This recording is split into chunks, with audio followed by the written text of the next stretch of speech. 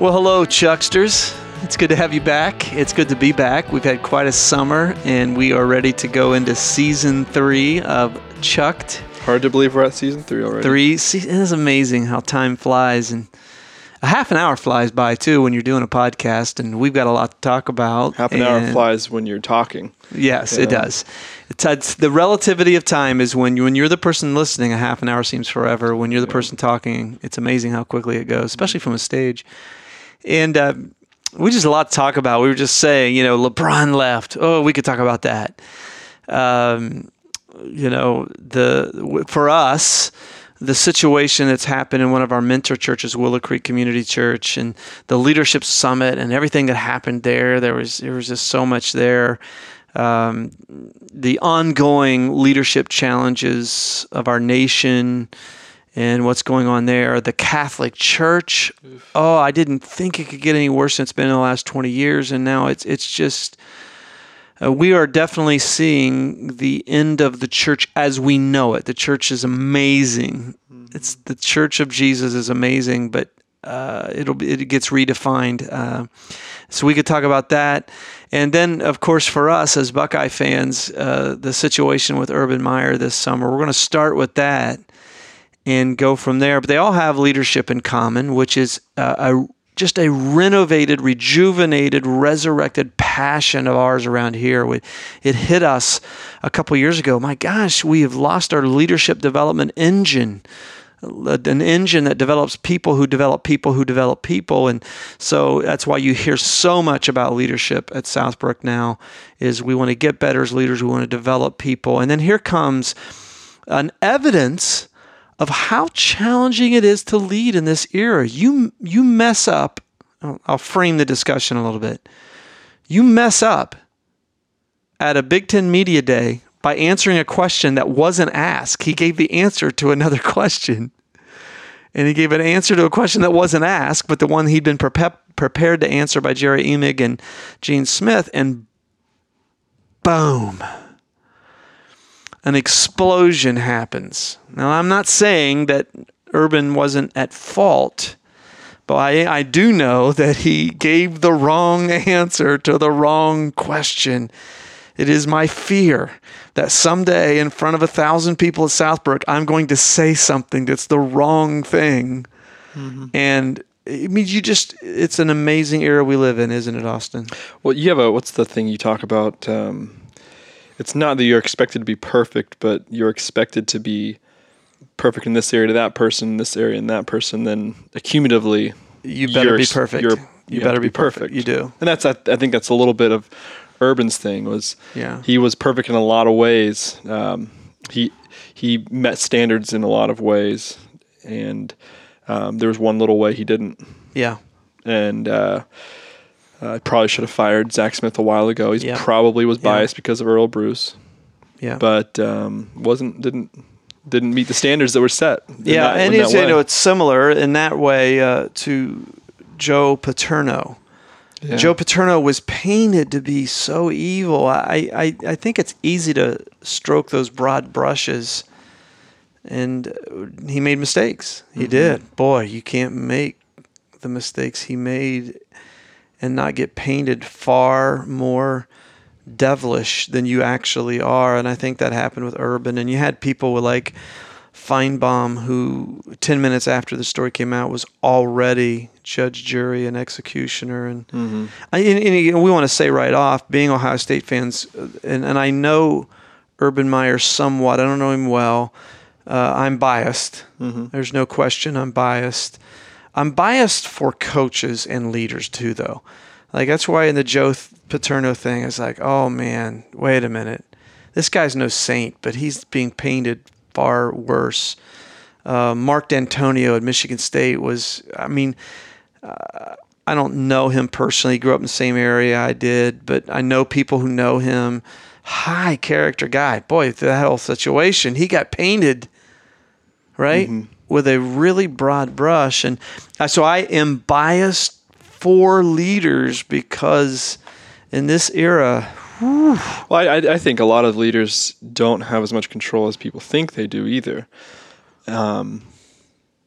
If you wanted to make some various decision and just change some aspect of Southbrook just right now, you couldn't do it. No, people think I could. But about 6,000 to 8,000 people think you could. Yeah, exactly. And so if that one thing goes wrong, that's on you because you have the power to change that. Right. So I think that the D'Antonis, or the Paternos, or Myers, there is an accountability there, but they don't control everything. And there's accountability, but that's not all up to them. It's funny because one of the things that's frustrating about my position is the surest formula for frustration is when you have accountability without the necessarily capacity to execute the responsibility. Mm-hmm. And that to me is frustrating. So if people knew how many things around here I would change, they'd be shocked. Mm-hmm. Sometimes it's because I intentionally, for me, I err on the side of letting authority go. Mm-hmm. And yeah, you got to live with that, right? You got to live with things not being done the way you would do them. Mm-hmm. But in reality, all you have control over is what will be talked about 3 months from now. That's really, it is. Urban Meyer, in reality, exactly. What does he really have? Because everything else you have to collaborate on. Yeah. What does he have control over? Today, probably how practice will go. Saturday, what plays will be called. In February, who they're going to recruit. Yeah. Really, he doesn't have any other say. Probably what he got held accountable for was he did have, I don't know that he will in the future. Mm-hmm. He had say over who he hired. Even that, okay, or you want to fire this guy. Why you want to fire him? Well, this X, Y, and Z. Whoa, we can't have that out. Yeah. We can't. There's even things at that level where it's like, no, we as the perfect Ohio State University, we can't have that out there. Just keep it quiet. We'll which I think happened a lot. Yeah. I think that did happen. I think Gene Smith and Urban Meyer did fall on the sword in that way. But that's how it goes. So let's talk about. Because in Ohio, whether you're an Ohio State fan or not, and I've just, again, I can't emphasize it enough that I'm biased, so I'm not objective about this. Ethically, morally, sociologically, I'm incredibly objective, so I'll be a good sounding board for you, okay. Especially when it comes to Ohio sports. Whatever. Umbrella of grace. Continue. There. Okay. So admitting that right off, let's talk for our Chucksters. What are the lessons that we've learned from this? That is also somewhat, we can then have the freedom to interject the Catholic Church, Willow Creek Community Church. Stop right there, those. But what are the lessons as you've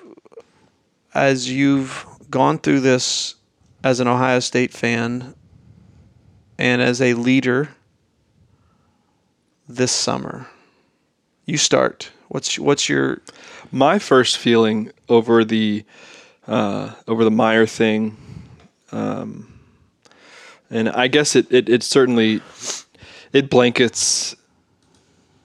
Anything else that goes on in popular culture today, which is social media, in that. Just boulder, snowball effect, just coming down a hill, and that we're really complicated people dealing with other really complicated people about things that get us very emotionally worked up. And so, I think 300 years ago, people knew this. 1,000 years ago, people knew this, that we're really complicated and we're dealing with really emotional things. So emotionally charged things. So we should probably come up with a law that says this is what's right, this is what's wrong, because there's so much gray here. And what we know is what we will judge. What we see, what we hear, and what we have facts for, we will judge. Everything else, it just has to be left alone. Social media is a gray area. It's a world of gray, and these are things that these are really complicated things. And so just to leave justice to megaphones and whatnot, no one gets justice at that. Meyer's reputation is ruined now until the next scandal comes out, probably. But it's probably forever part of his Wikipedia page, so to speak. Not that he cares about Wikipedia page, but there's a black mark. Yeah, there's a black mark. So he doesn't get justice, and the Courtney Smiths don't get justice. Whatever happened there? I mean, I don't know what happened with Zach Smith and Courtney Smith. Who's to blame? Probably both of them, because last I checked, there are 2 people in a marriage, not one. But she doesn't get justice either. You know, I mean, her kids' lives are ruined. I mean, they're incredibly stained. I guarantee you that their therapist bill in 15 years will be, gargantuan probably from all this. But there was a choice to go to the media with it, and you can't just deal with things that. I mean, judgment is black and white. It's either this or it's that.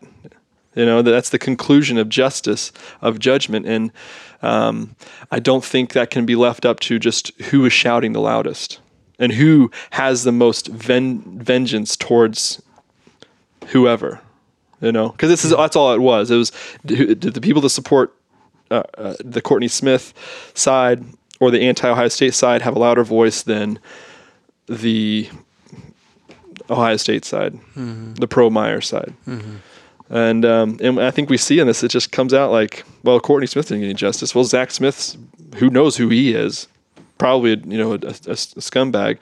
Urban, we have facts now, but those were useless the whole time. Why? I don't know.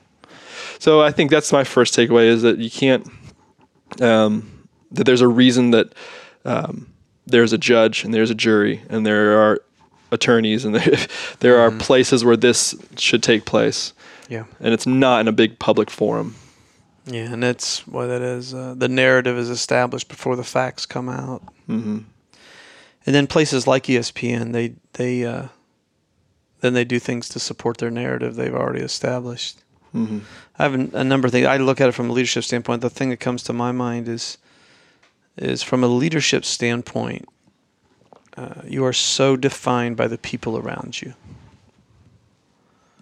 And for whatever reason, when we tolerate behaviors that do not coincide with our organization's values, that will detrimentally affect you and the organization eventually. It's not measles that goes away. It's cancer that gets worse without direct attention. And that's one of the things about this that I'm very confident that he's going again, is for whatever reasons that he tolerated Zach Smith's behaviors, which were clearly just not professional. Mm-hmm. Eventually you're defined by that too. And so that was a huge takeaway, a reminder again. I've never ever liked having to let someone go. I've never regretted doing it somewhat quickly. I've always regretted taking too long to do it. Mm-hmm. As a matter of fact, one time I had to let someone go, and the individual said, "This was so quick." And I said, "You know what? The former me would have tried to fix this and fix you and fix this and fix you, and you'd still be employed here and we'd all be miserable. But now we need to go different directions." I hate that, but boy, I've never, as painful as it is to let someone you love go. I mean, I've never let anyone go that I didn't love. Mm-hmm. I've just never regretted doing it. If it was compassionate, if it was direct, it was still a high cost to myself, to the individual, to the family, but it's a huge reminder you're defined by the people around you. What else? What's another takeaway for you? I think and maybe it goes in line with the tails off of what I said earlier, but how the crowd can get so self-righteous with things.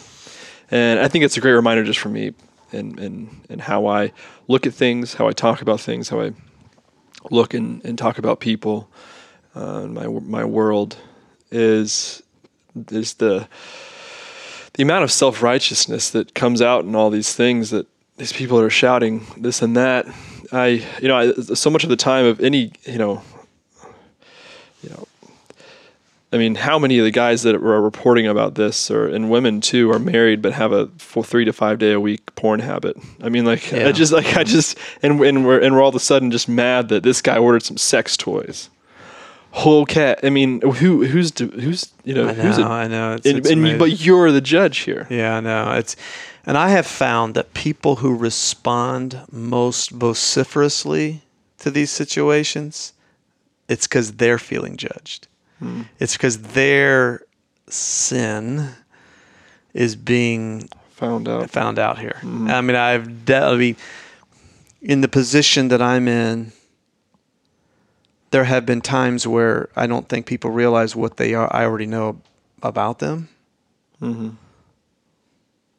And so their response to the situation, oh my gosh, do you realize how you're revealing, you know? Yeah. I think that's definitely true. Zach Smith is a naked microcosm of America. Of the American, absolutely. The Smiths in general. I mean, to what it sounds like. If Courtney Smith's mom is saying she's a liar, I mean, that's. I was all for it. Looking, you know, I'm a Christian before I'm a Buckeye fan, so I'm. Are you really? Are you sure? Some days, not on Saturdays between noon and 4, but you know. But you know, when her mom came out and said, you know, that you can't trust either of, I think their marriage is just an example of this, the explosive nature of selfishness and self-centeredness. But we've seen through the facts, you know, of things that they didn't love each other. I don't think very well, and unfortunately, their kids were the ones that are taking the biggest hit from all this. But I mean, just his, you know, sexual shenanigans that went on, and I think it's just it's a microcosm of what goes on in most American households. So when I saw just the jumping on them and shaming the people, the Ohio State fans that shamed the Courtney Smiths, vice versa, it's just like, I don't think, are we really this far? Are you guys really this far beyond this? Yeah. Well, let me go off that. Here's another takeaway with me. Whenever something comes out about something I care about, you know, it's just a hobby / passion, recreation, diversion of mine. It could be Formula One racing. It could be IndyCar racing. It could be Jaws. It could be Buckeye football. I mean, all these zillions of passions I have. Sharks. Mm-hmm. Anything, something comes out and there's a huge dust up. So this situation, the Buckeyes, it reminds me of what's important. Mm-hmm. You know, like I could, but for the grace of God, there go I. I am that guy who's just totally, my hope is in Saturday afternoons. Mm-hmm. You know, I get it how we used to joke about football in the South and Ohio being religion. It is. It truly is people's salvation. It is where they get their identity. And I get that because that's where I would be if my identity wasn't in Christ. That's totally where it would be, 100%. So when this happens, I just, okay, this is what matters. We just came out of a session with Joe Knopp, who was one of the executive producers of I Can Only Imagine. We just did a Provoke session this morning, and Joe told his story, which is so powerful, growing up as an orphan. Now he's a producer. And then he went into, Scott McGowan asked him, what's your next project? And he said, a movie that I've been following in production. It's called Unplanned.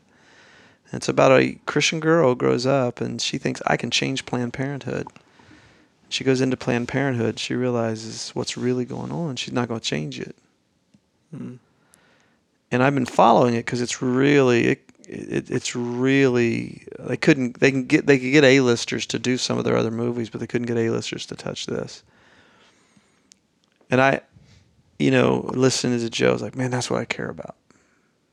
Mm-hmm. That's what really matters. And how can I frame that narrative through a biblical framework, not a political one? People listening to me right now are probably upset that I even brought up abortion because it's a political issue, right? No. It's a life issue. Mm-hmm. We're in the business of life. And so this whole thing comes up. You know that, I mean, I've told you when the Duke lacrosse situation came up a number of years ago and those boys were, they were convicted in the public forum, mainly through ESPN. They had them guilty, and come find out they weren't guilty of rape. They weren't. And then ESPN did a 30 for 30 on how the media convicted them wrongly in the media. And I was like, okay, I'm losing my patience for this entertainment and sports programming network. And then this, I think the same thing happened with Urban Meyer. Mm-hmm. I do. I think, and I can feel what that would be like to be convicted in the media. And so I'm done with that. I don't need that voice when I have things that I need to deal with that are really important. And that's caring for men and women who are considering, have had an abortion. That's what matters. And so for me, these kinds of things are very clarifying. Okay.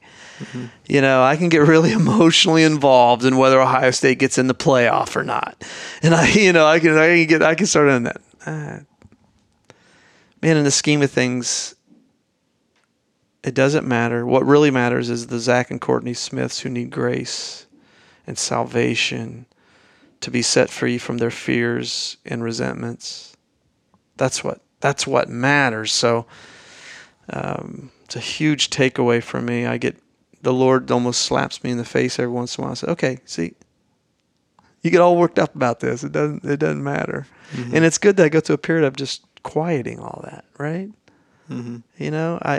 This is like this issue hasn't worked me up as much just because I haven't listened. Mm-hmm. I'm not listening to ESPN. I don't watch it. I'm not listening. The only thing, I'll listen to Columbus radio every once in a while in the mornings, on my way to work out or whatever, but I'm not. And it's been refreshing. And then I hear Joe talk today and about this movie that's coming out in March, and I want to be a part of that. I want to be a part of that, and I go, okay, this is what matters. Mm-hmm. Had I not found Christ and given my life to him, my casket would have been draped in an Ohio State logo. And I've told the church that. Mm-hmm. It scares me how closely I would have been to that person. Mm-hmm. Anything else that for you is a takeaway from this? We could go on and on for these events that hit us personally. I don't think so. I do. I share a sentiment with that thought. Not as existentially as you put it, but more in an immediate sense of the coming season, fall, where I'm kind of thinking through everything that happened with Urban Meyer, that,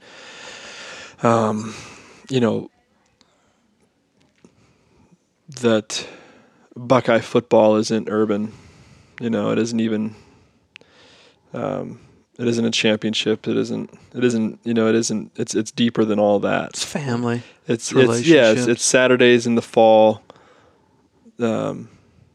singing Carmen, Ohio with you. Yeah. That's Buckeye football. And so, yeah, I think again, not as it didn't come to that place of thought applying it to my existence, but with particularly Buckeye football, I just thought, there's, no matter what happens here, I still have that, and I still have what's bigger than any of this, and I mean, I think I guess there's the last thing would be the filter of Scripture to run any given situation through, because it's just really muddy, as you said. I don't watch ESPN, but just not having that and looking through life. I mean, I was thinking the other day. So like, it's not like it's not like he's having trouble getting this out. So here's what I'm thinking. I think it's a problem if you go through your day and you haven't uttered the words Jesus Christ in some way, shape, or form. I think there's a serious Christian problem there with you. If you go through your day and you Christ don't follower, utter the words Jesus Christ in some way, not in a cursing way, that doesn't count. Because I know many of you probably would, but I think that's a serious problem, and that's not the 614th law. And I don't mean that in that way. I mean it as in, what are you reading? What are you praying out loud? What scripture are you praying out loud? What are you saying to other people? What conversations are you having? Because I could say Urban Meyer so much, more than Jesus Christ. Mm-hmm. And I think what is dominating my thought, I think that's another big takeaway is how superficial things like that can take away what's really important when whether it's in a conversation with someone else, by myself. Words have power. Words are really powerful. I think Paul thought words are really powerful, speaking them out loud, and I think it's really important if it's some serious self-examination if you go through your day and not say those. Yeah, well, John even said, no one can say Jesus is Lord without the Spirit. So what was he? Was like, wait a minute. I say Jesus is Lord, it means I have the Holy Spirit. What he was saying is in that culture, if the Lordship of Christ is so important to you, you're willing to say it out loud in that culture. It'd be like saying it in Hollywood today, standing on a street corner in Hollywood and saying Jesus is Lord. You just, whoa, you must mean it. For you to be willing to say it in that culture, Caesar is not Lord, Jesus is Lord. You must. So words are not just the reflection of our heart; they are the direction of our heart. Mm-hmm. How we use words says where we want to head. It's, as James said, it's the rudder on a ship. It's the bit of the bridle of the horse. Mm-hmm. It directs the whole ship. The horse, the big horse, disproportionate to the size. The little bit in the bridle is not very big compared to a 2,000-pound horse. And you're right. I think that's what I was getting at with you. Okay, what matters again? I need every once in a while, I need things filtered out so that I know here's what really matters and what I get worked up about and things like that. Mm-hmm. What do we have coming up? What are some things coming up, especially with regard to Rutgers? Rutgers, yeah, there we go. Looking forward to that. Daggone 3:30 games. Why do they have to do those 3:30? Don't they know that's right in the middle of Saturday night church? Gosh, oh man, that was my great sacrifice for Jesus, was starting Saturday night services. Boy, I tell you, that's not going to make me a candidate for the Hebrews 11 Hall of Faith right there. But Jesus, and by faith, Charlie gave up his Saturday nights. But we have that coming up, and then Provoke is hitting a whole nother level. We've developed these Pizza Paul and Mary's, and I just want to remind everyone, today we talked about it. I'll be teaching at noon at Austin Landing, free Dewey's Pizza, but also we're in Mark chapter 9, and it's just a great environment. Great people are a part of that. Some really incredible people are a part of that community, and I'm very excited about where Provoke as a leadership development engine, as an engine to recreate Dayton, is going and doing our little part in that, and we're very excited. But this weekend, I start a series that'll run up to Christmas on the Sermon on the Mount, the greatest sermon in history. It's a long series. Yeah. Wow. So I'm very excited about that. Cool. If all we had was Matthew 5, 6, and 7, we would know what it is to live in the kingdom of God. That's all we had. Similar to, like I've said before, about Romans 8. If you had Romans 8, you'd know what it is to live in the Holy Spirit. If you have, similarly, if you had Matthew 5, 6, and 7. So I'm going to be walking us through that in the next few months, and very excited about that. Excited to be back with our Chucksters. We appreciate those of you who say, hey, I listen to Chuck. We see the Chucked t-shirts around town a lot, and it warms our hearts. We're not the only two, and our mother and grandmother. I see so many women wearing them, and I know for a fact none of them listen. There's no way. I don't know. I mean, well, maybe so. Maybe so. But women don't listen to this, and I see a lot of women wearing it. I think that we sold them for a good cause. There we go. At least they're wearing our shirts. Yeah. They hear our words, but they're wearing our shirts. So until next week, and we promise to say Jesus more than Urban Meyer. We will see you on Chucked.